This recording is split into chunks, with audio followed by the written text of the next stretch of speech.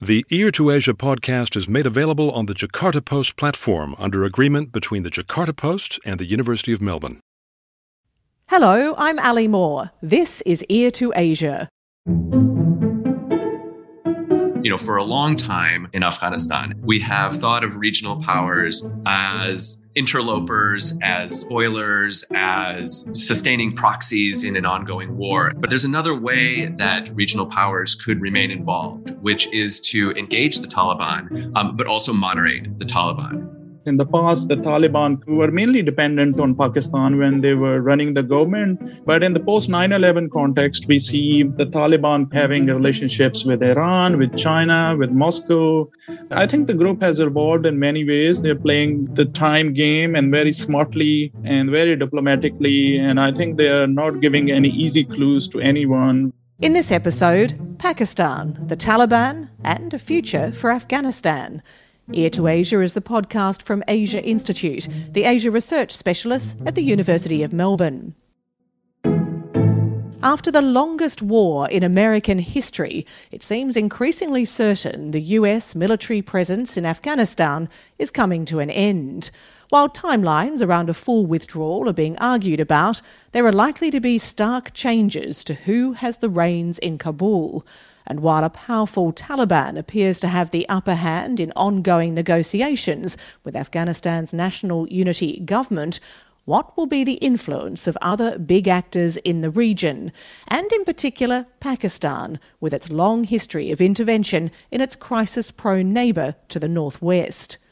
Pakistan has been on the receiving end of harsh criticism from Western powers over its covert support for the Taliban, both when the Taliban was in power in the 5 years to 2001 leading up to 9/11, and since, as it successfully rebuilt and regrouped to challenge for power once again. Yet Pakistan has also taken an active role in dragging the militant Islamist organisation to the negotiating table over Afghanistan's future. So what are Pakistan's real goals for Afghanistan? How much influence can they, or dare they, exert? And how will Pakistan contend with the interests and activities of other players in the region, namely India, China, Russia and Iran? Joining me to discuss these questions are Research Fellow Dr. Zahid Ahmed from the Alfred Deakin Institute for Citizenship and Globalisation at Deakin University, and South Asia Islam and Politics researcher Associate Professor Matthew Nelson of Asia Institute. Welcome back, Zahid, and welcome, Matthew. Thank you, Ali. Thank you very much. Let's start with 2021, which is shaping up as a very significant year in the history of Afghanistan. The US is reviewing a May deadline to withdraw troops. The peace talks are underway, but it seems with very dubious progress. Take us through the current moment in Afghanistan, Matthew. Well, it's an incredibly important year. About a year ago, a little more than that, we had some talks in Doha, and they produced a negotiated agreement between the United States and the Taliban that had a few different key elements. One, of course, was this May 1st withdrawal deadline for foreign troops that you mentioned in the opening. And as you said, that's currently being discussed again in Washington. There was a second element, which was the possibility of intra-Afghan talks, which of course involved talks between the Afghan Taliban and the Afghan government. There was another element that involved the Afghan Taliban sort of providing assurances that other international terrorist organizations like Al-Qaeda or Islamic State would not be allowed to use Afghan territory to plan attacks on the United States.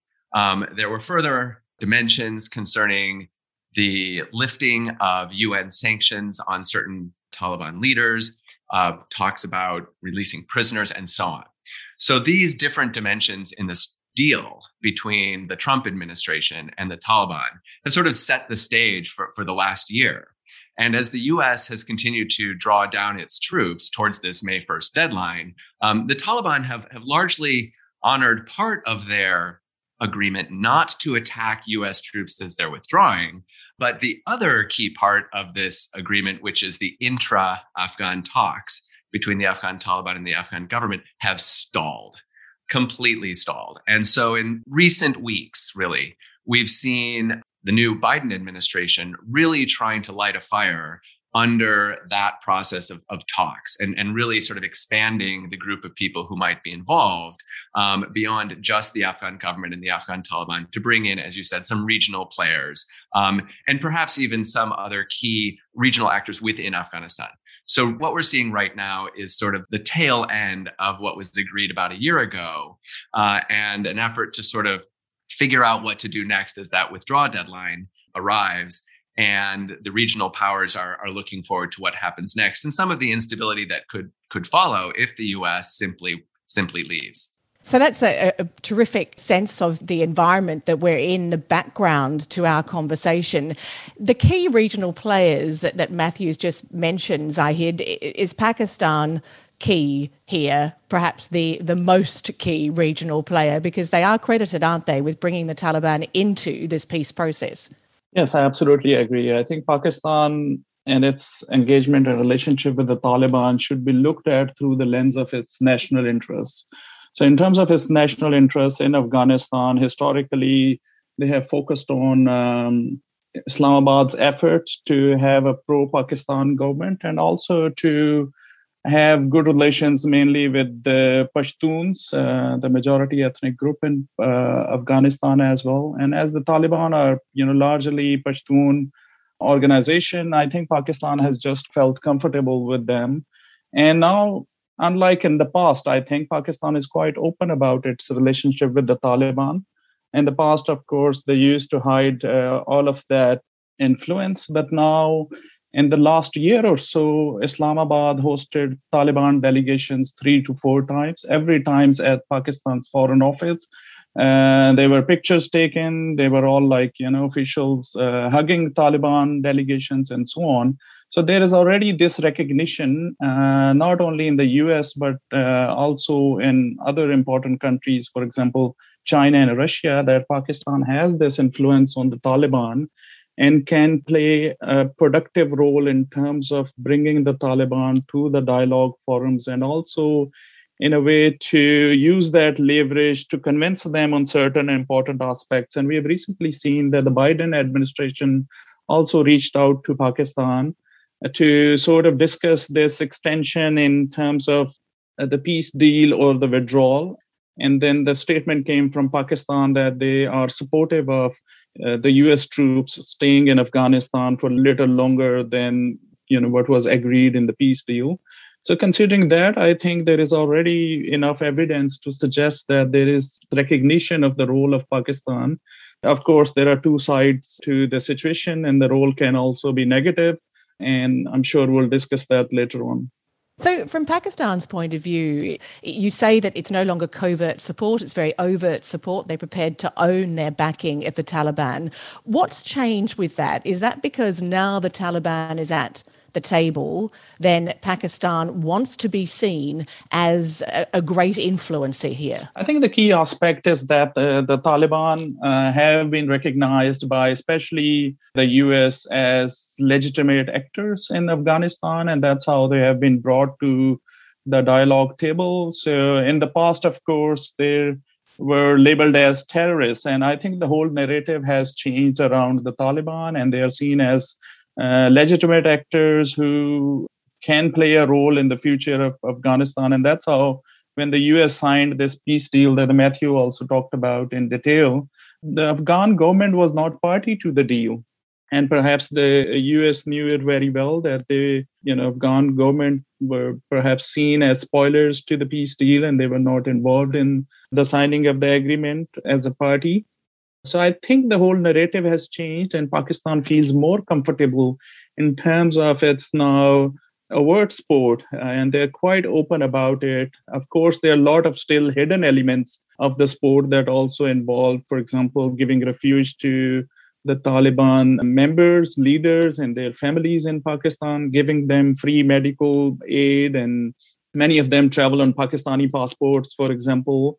So there is all that support, but I think Pakistan is quite open about its engagement in terms of the peace dialogues, and it's trying to show to the world that it has a positive role to play in Afghanistan as well.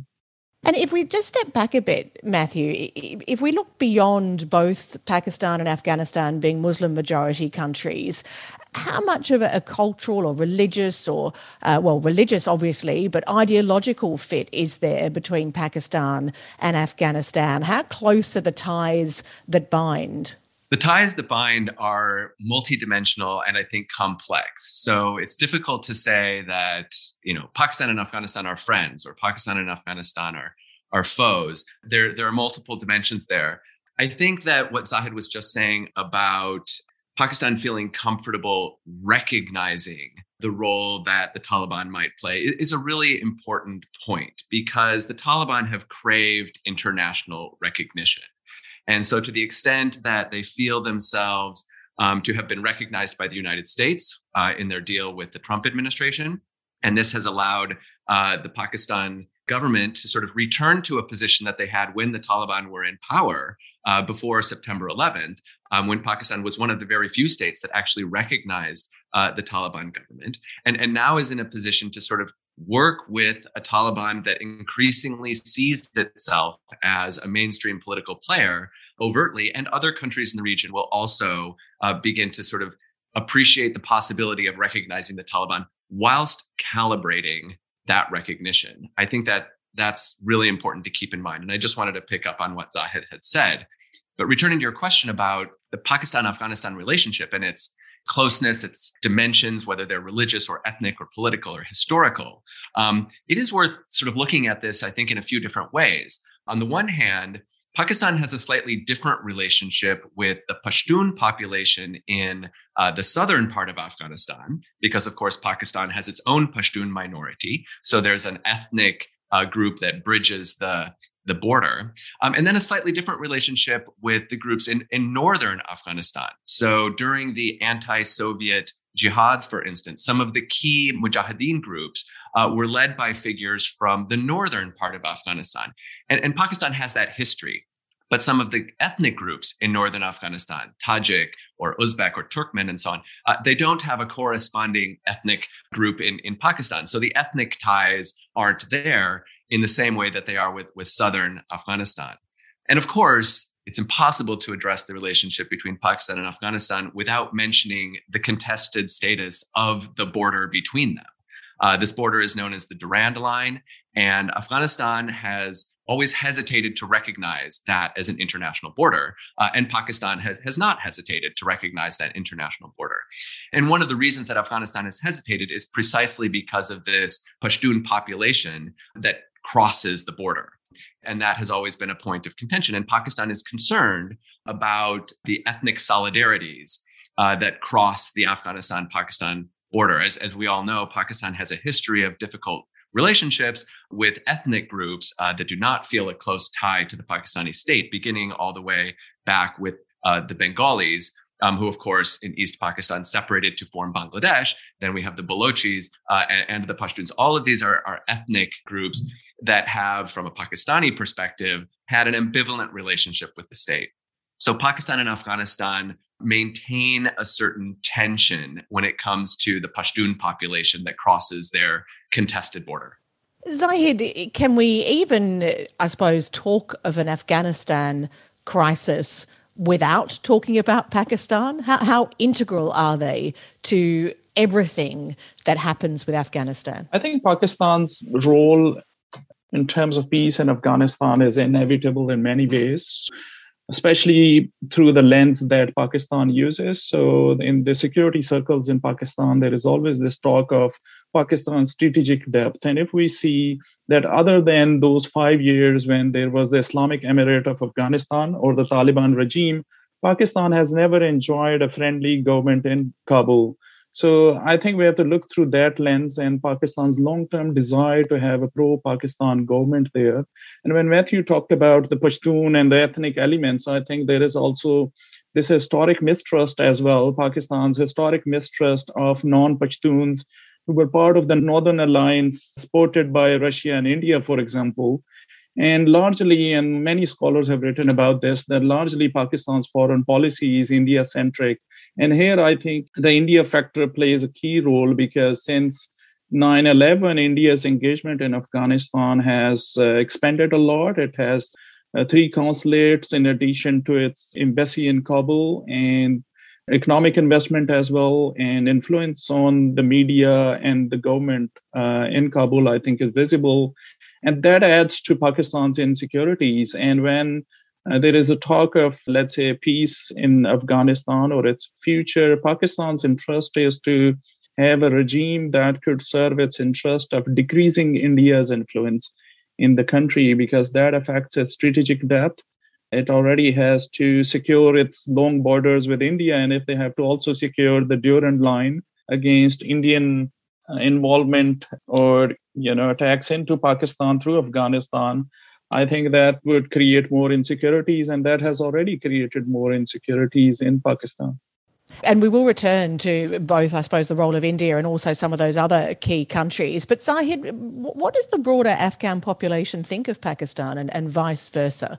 I think one of the weaknesses of Pakistan's foreign policy has been to really invest in its goodwill in Afghanistan and goodwill among the Afghan population. So I think that's where Pakistan has really lost this competition, because if you talk about the Afghan population, the perceptions about Pakistan are very negative.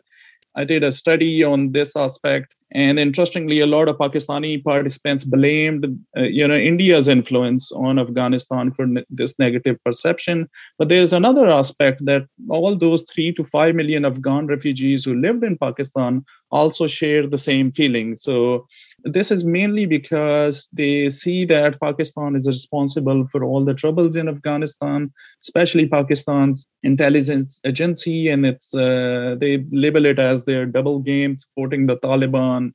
Even when the war on terror, Pakistan was one of the key allies with the US and did hand over some of the Taliban leaders who were in Pakistan. So Pakistani authorities, they arrested them and they handed them over to the US. But many of them still kept on living in Pakistan. And of course, there's the example of the Quetta Shura of the Taliban that still exists and started operating soon after 9/11.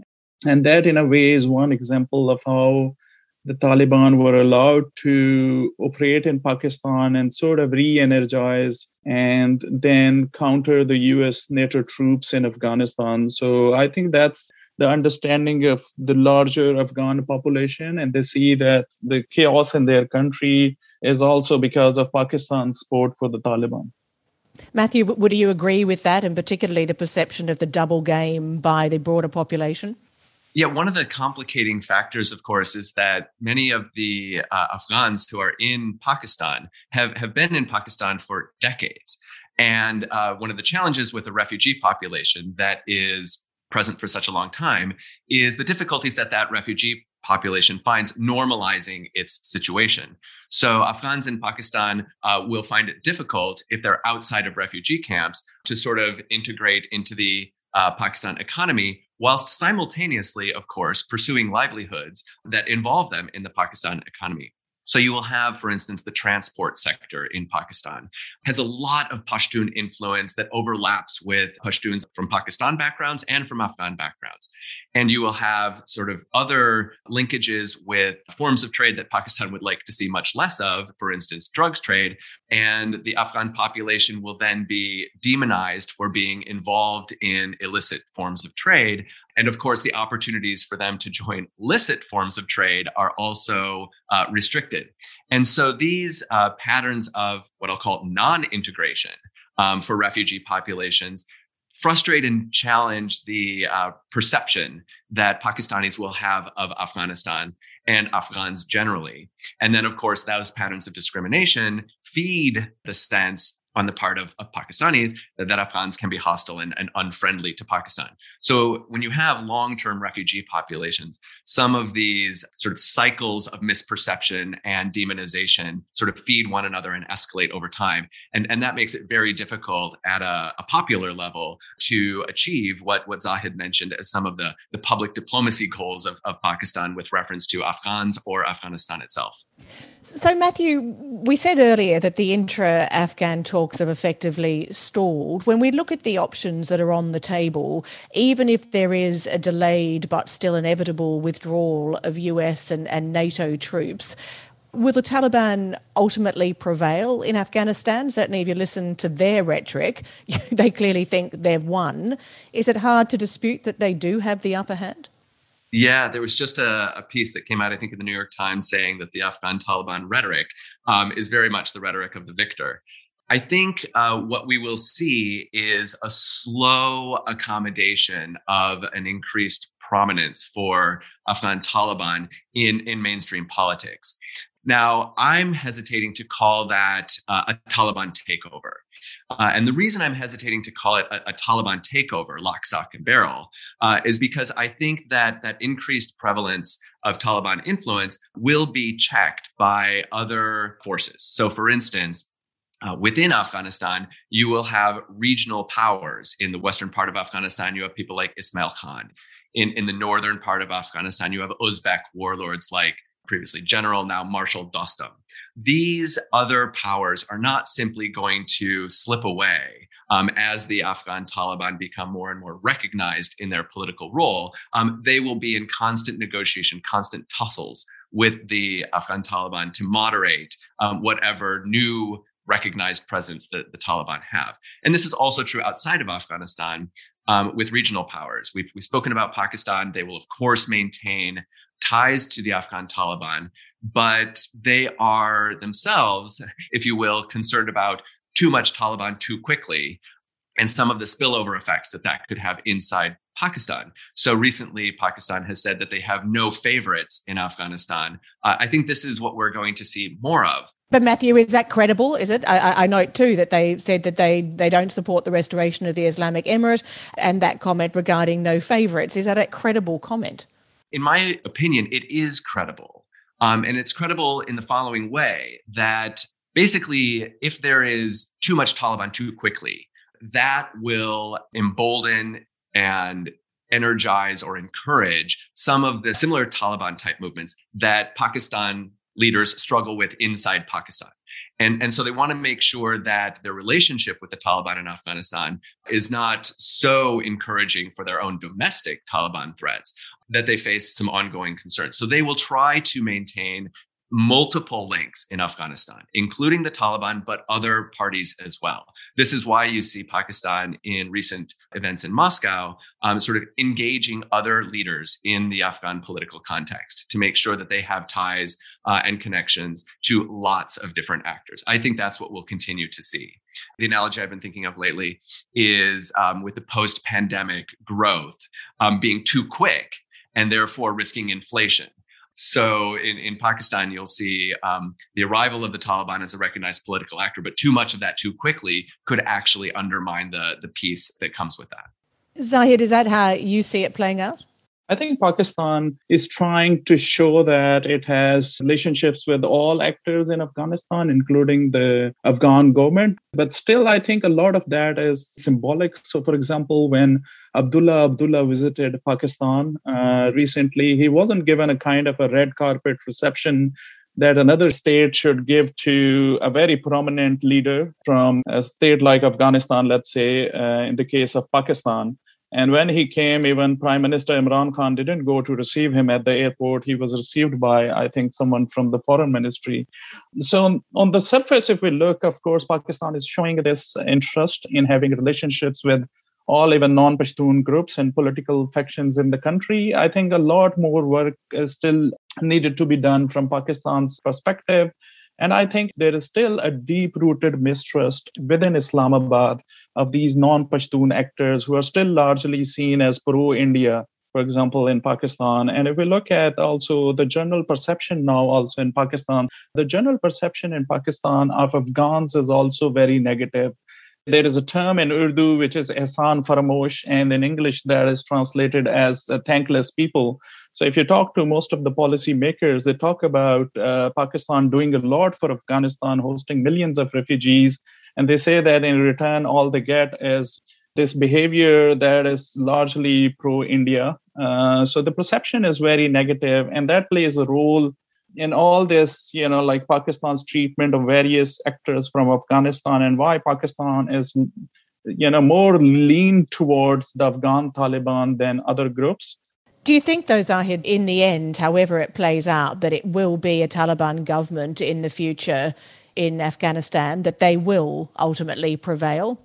Yes, I see that is going to be the very likely outcome. If you look at how they have kept on their offensive, and despite their war fatigue among all actors engaged in the war there, they see that as their strong point, that they can pressurize the Afghan government to really implement the peace deal. And they, in a way, forced them to release the Afghan Taliban prisoners that initially the Afghan government was hesitant to release those people.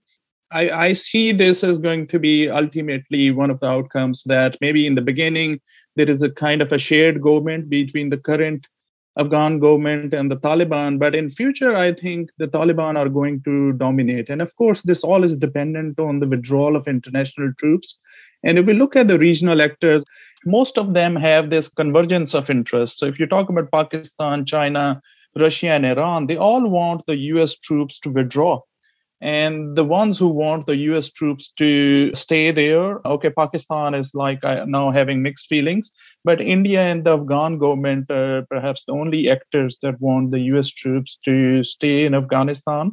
But if you look at the broader picture, everyone wants the US troops to leave. And in a way, I feel that they also understand that Afghan Taliban are going to be important actors in terms of the future of Afghanistan. Can I jump in on that? Which is to say that I broadly agree with Zahid that we are going to see a very prominent role for the Afghan Taliban. But I think that Pakistan, all of the regional actors within Afghanistan and regional actors outside of Afghanistan are not looking forward to simply saying, welcome aboard Taliban, we will work with you, you have free reign. I think instead the conversation is shifting towards what it would look like for the Taliban to have free reign and some of the resistance that will face. So I think the conversation will sound a little bit more like, what does a prominent role with the Taliban look like? And how will that be moderated, constrained, both within Afghanistan and regionally? So the Taliban takeover narrative, I think, deserves moderation.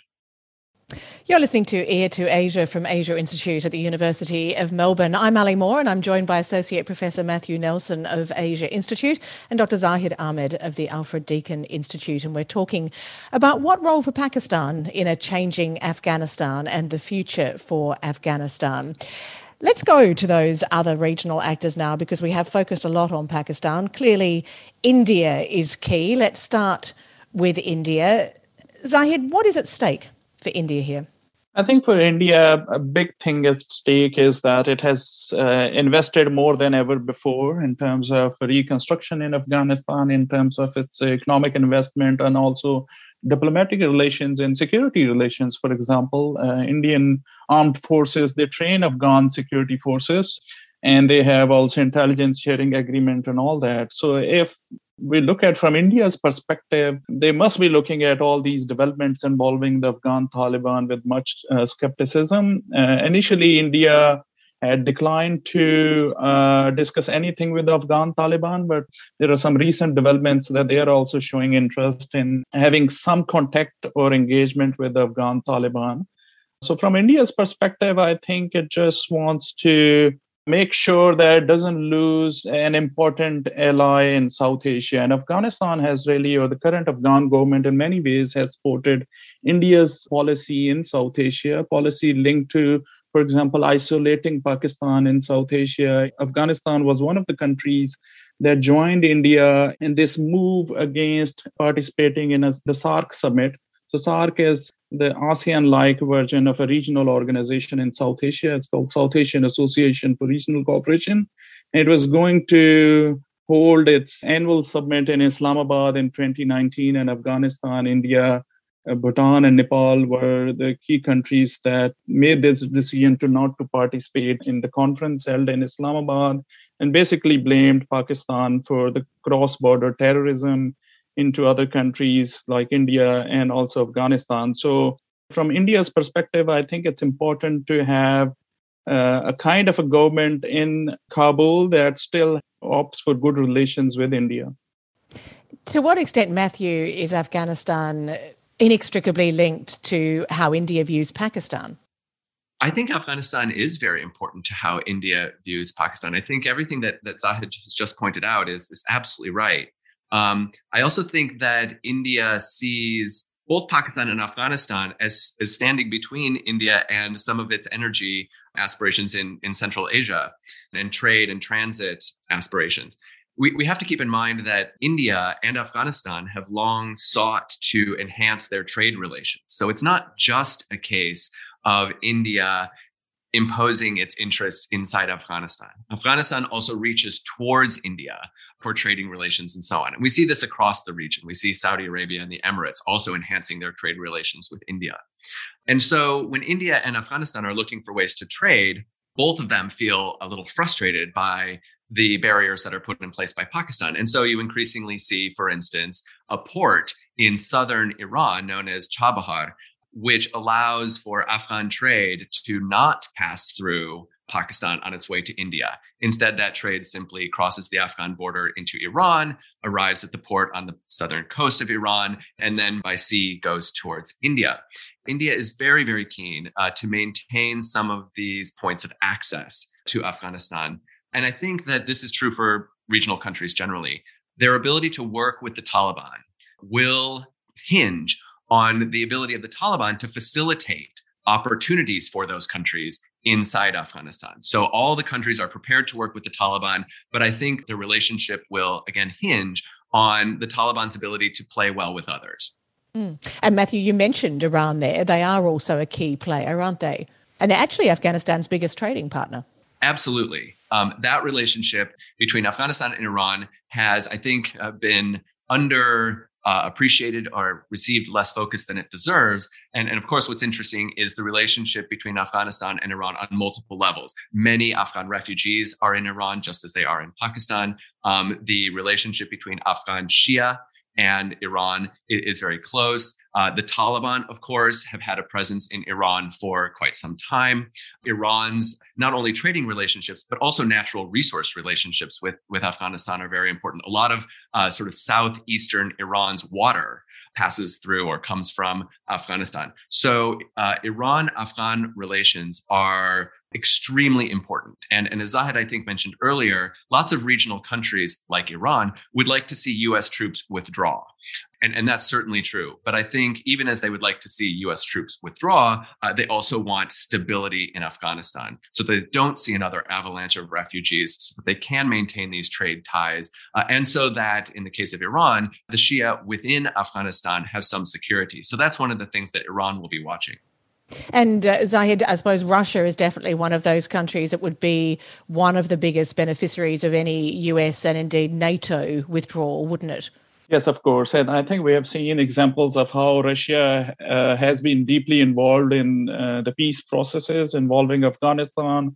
So there are two sides to that. So there are meetings held in Moscow, and even Taliban delegations were there. Although on one occasion it wasn't that fruitful because the Taliban did not agree to a ceasefire, which was a key agenda item on the meeting in Moscow. But there is also the Shanghai Cooperation Organization, in which, of course, Russia and China play a key role. They also have a contact group on Afghanistan. So I think there's much more engagement from Moscow's perspective in terms of peace and stability in Afghanistan. And definitely they'll feel relieved if the US troops leave the region, and the region that they see as their sphere of influence from Moscow's perspective. Beyond that, I don't think so. Russia is seeking much more deeper sort of involvement in Afghanistan's domestic politics. For the timing, they have just shown interest in the peace process and the US troops withdrawal, but we'll see with time how Russia's interests sort of unfold. And of course, another key actor that has already been mentioned, but Matthew, China. Afghanistan shares an albeit short border with China, but that, of course, is the mainly Muslim Xinjiang region, and that fear of instability is a big motivating factor for Beijing, isn't it?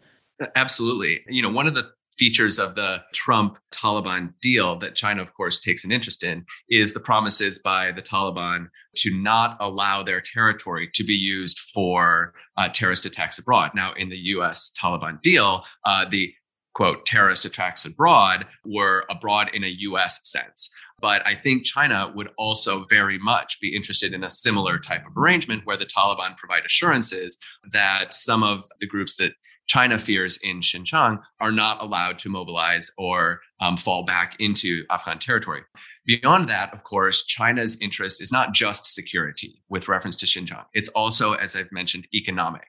And China's Belt and Road Initiative, which is a crucial pillar of their foreign policy engagements, includes not only the China-Pakistan economic corridor, which extends from Western China through Pakistan to the coast, Gwadar, but also the idea that that network will continue further west and include Afghanistan, Iran, and so on. We've already seen sort of announcements about closer ties between China and Iran. Some of those ties will involve passing through Central Asian states, but the idea is that they could also involve passing through Afghanistan. And Afghanistan's economic potential as a transit point becomes very important. So China's interest for its broader geostrategic aims very much includes stability in Afghanistan and, of course, stability in Western China. And of course, we've not talked about the US. I guess, Matthew, as we said, longest war in American history. Even if there is a full withdrawal of US military from Afghanistan, will that really mean an end to America's influence? Well, the current discussion is about the withdrawal of foreign troops. And so even the conversations about extending troop presence seem to touch on things like avoiding combat troops, but perhaps allowing an extension of training-oriented troops. So, for instance, in a counterterrorism capacity and so on. Furthermore, the withdrawal of troops does not mean the end of, say, diplomatic relations or other sorts of engagements on humanitarian assistance or reconstruction. And I think both the Afghan government, of course, but also the Taliban, who aspire to a more prominent role, hope that there will be international support for Afghanistan economically, and including reconstruction. And so the US, along with many other states, is likely to remain part of that picture.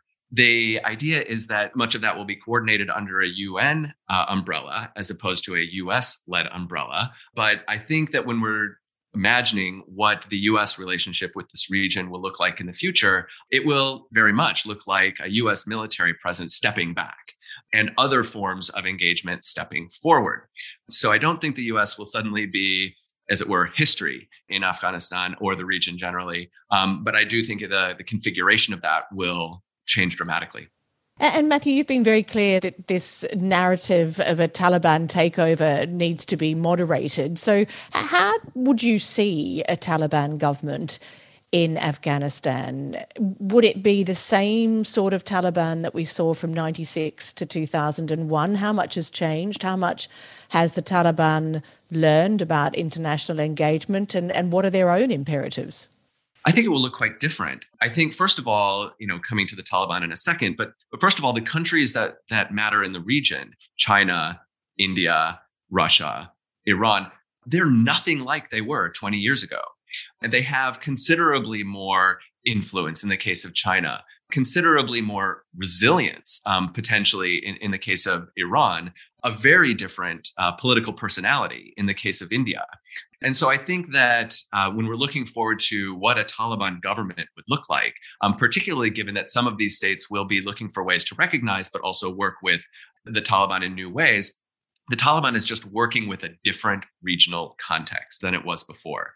The Taliban itself will have to calibrate its approach to the treatment of women, the treatment of minorities, the regulation of the judiciary, how it considers its military presence, and so on and so forth. And all of those things, I think, remain question marks. So the Taliban will say, for instance, of course, we respect the rights of girls to go to school. Of course, we respect the rights of women to work. Of course, we will respect our minorities within an Islamic framework. And as soon as they say that, alarm bells go off in certain parts of the world. But I think we also have to recognize that within an Islamic framework is a pretty flexible phrase. There are lots of Muslims around the world that refer to an Islamic framework in very different ways. There are Muslim majority states, even so-called Islamic states, that refer to that framework in different ways.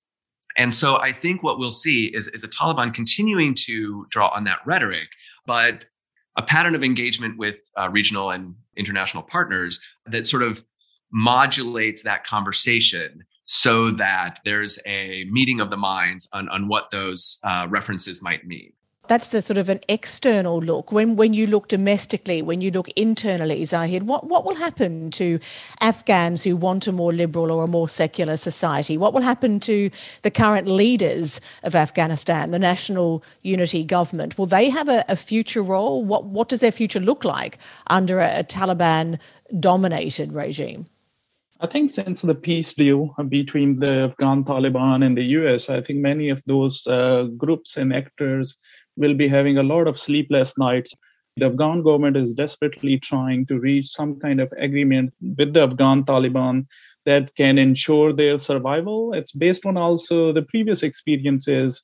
Matthew talked about, of course, the women's rights. And I think another aspect is how the Taliban, historically, they treated Shia minorities. And so from Iran's perspective, although they have been engaging with the Taliban in recent years, because there's convergence of interest with regard to the US peace withdrawal, I think when the US troops do withdraw, I think from Iran's perspective, their biggest worry would be to ensure the protection of Shia minorities, and to a degree to which they can influence the Afghan Taliban is also not that clear. So, for example, in the case of Pakistan, it's clear that the degree to which Pakistan can influence their decision making. But also, I think from within Afghanistan, these ethnic minorities, non-Pashtuns, also sectarian minority, Shias, I think their biggest worry is if the Taliban come back and start operating like their Islamic emirate from the mid-90s up until 9/11,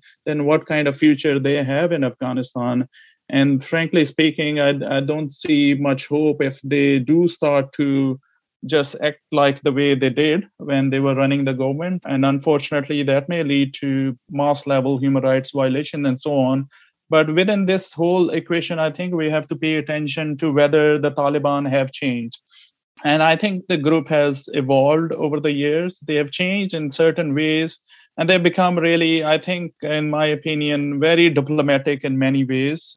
The use of ifs and buts, I think, in their language is very prominent. And also the way they have tried to decrease their over-reliance on Pakistan, for example, through their diplomatic engagement with other regional actors. In the past, they were mainly dependent on Pakistan when they were running the government. Many of Pakistani advisors were actually based in Kabul to help the Islamic Emirate. But in the post-9/11 context, we see the Afghan Taliban having relationships with Iran, with China, with Moscow, their office in Doha, and so on. And also they still maintain a relationship with Pakistan. I think the group has evolved in many ways. They're playing the time game and very smartly and very diplomatically. And I think they are not giving any easy clues to anyone with regard to how they are going to govern Afghanistan if they get a chance. Matthew, against that backdrop of very much a diplomatically broadened Taliban, what does it all mean for Pakistan? Do you think that when it comes to their long-term hopes for the country and for the region, will Pakistan's goals be fulfilled, or do you think they are in for a frustrating future? I think, as I indicated earlier, the Pakistan perspective on the future is a worry about too much too fast for Taliban power. So while the Pakistan government, particularly the security services, have worked with the Taliban for years and years and are feeling perhaps a sense of trepidatious vindication, they also worry that that vindication could turn into a bit of a challenge, perhaps pretty quickly. I think, as Zahid mentioned, the transformation of the Taliban in terms of their much savvier diplomatic rhetoric is important to pay attention to. But we also see in contexts around the world sort of challenger groups that have an ability to adapt their diplomatic rhetoric. But then when they finally achieve a recognized role in power, diplomatic rhetoric isn't enough anymore. It's actually a much closer scrutiny when people are watching what they do on the ground. And so the Taliban have been incredibly tight-lipped about how they see their governance program unfolding with reference to things like rights or elections or the judiciary and so on. They have said that they want to reference only one school of Sunni jurisprudence in their judiciary. And this is unprecedented in the Muslim world. This would make them an outlier in practice. So I think what we'll see from Pakistan's perspective is sort of very intensive engagement to try to make sure that this moderated diplomatic rhetoric is then translated into moderated political practice. And I think that will be a challenge for the Pakistanis. A Taliban political force that sees itself as a sovereign force won't feel it has to pay that much attention to the Pakistan state anymore. And Pakistan will struggle to make sure that their interests are preserved in this future. Zahid, do you agree that it is going to be much more challenging for Pakistan to be heard in Kabul? Yes, I think unlike the general perception in Afghanistan that views Pakistan as being the masters of the Afghan Taliban, the history tells that there have been many incidents of non-compliance on the part of, let's say, Afghan Taliban to meet Pakistani demands. We have, for example, the issue of the Durand Line dispute. And when the Taliban were in the government, even then, they refused to recognize as a permanent border between Afghanistan and Pakistan. And we have to understand that they are not foreigners. They belong to the country. The majority Pashtun ethnic group, they have their own national interests as well. So I think for Pakistan, it's again going to be frustrating to really achieve its national interests. I think they're looking at the short-term gains. So in terms of the short-term gains, there are Pakistani Taliban leaders who have taken refuge in Afghanistan, and there are reports that the Taliban have been protecting them. So if Pakistan supports the Afghan Taliban, perhaps they are hoping that they would be able to capture those Tehreek-e-Taliban Pakistan members from there. I think another short-term gain perhaps they are looking at is in terms of India's decreased influence there. But beyond that, I don't think so. Pakistan is really hoping for much with regard to addressing their historic territorial dispute. So there is only to a certain degree, I think, Pakistan can influence the Afghan government. And if they will try to push them, I think the situation again will be frustrating and through more non-compliance on the part of the Afghan Taliban. Just a final question to you, Matthew. For Afghanistan, do you think it's ever going to be in a position to control its own destiny? We've talked about the Taliban playing the long game, but are there just too many neighbours who see themselves as key players in what does seem to be a seemingly endless Afghan game? Yes, I think there are too many neighbors. And no, I don't think Afghanistan will ever be in total control of its destiny. But that is also to say that no country ever really is. The case of Afghanistan, however, is worth looking at. We've heard for such a long time that it's important to think about an Afghan-led process. And of course, listening to Afghans is important, but an Afghan-led process always includes reference to regional powers. I think that, for a long time, we have thought of regional powers as interlopers, as spoilers, as sustaining proxies in an ongoing war, and so on. And I think that could very much be the future that Afghanistan experiences. But as I've tried to indicate, there's another way that regional powers could remain involved, which is to engage the Taliban, but also moderate the Taliban. The regional powers have interests and opportunities in Afghanistan. And in order to pursue those, they will have to play well with the Taliban and vice versa. And so regional powers can both be disturbing, but also facilitating for a peaceful future in Afghanistan. There's very little historical reason to be optimistic, but that's, I think, where the conversation is right now, trying to cultivate a sense of optimism on that level. And who plays well will be key in the future, and indeed in the very near future. We will watch with interest as events unfold. Thank you so much for your insights, both of you. Thank you, Matthew, and thank you, Zahid. Thank you, Ellie. Thank you, Ellie.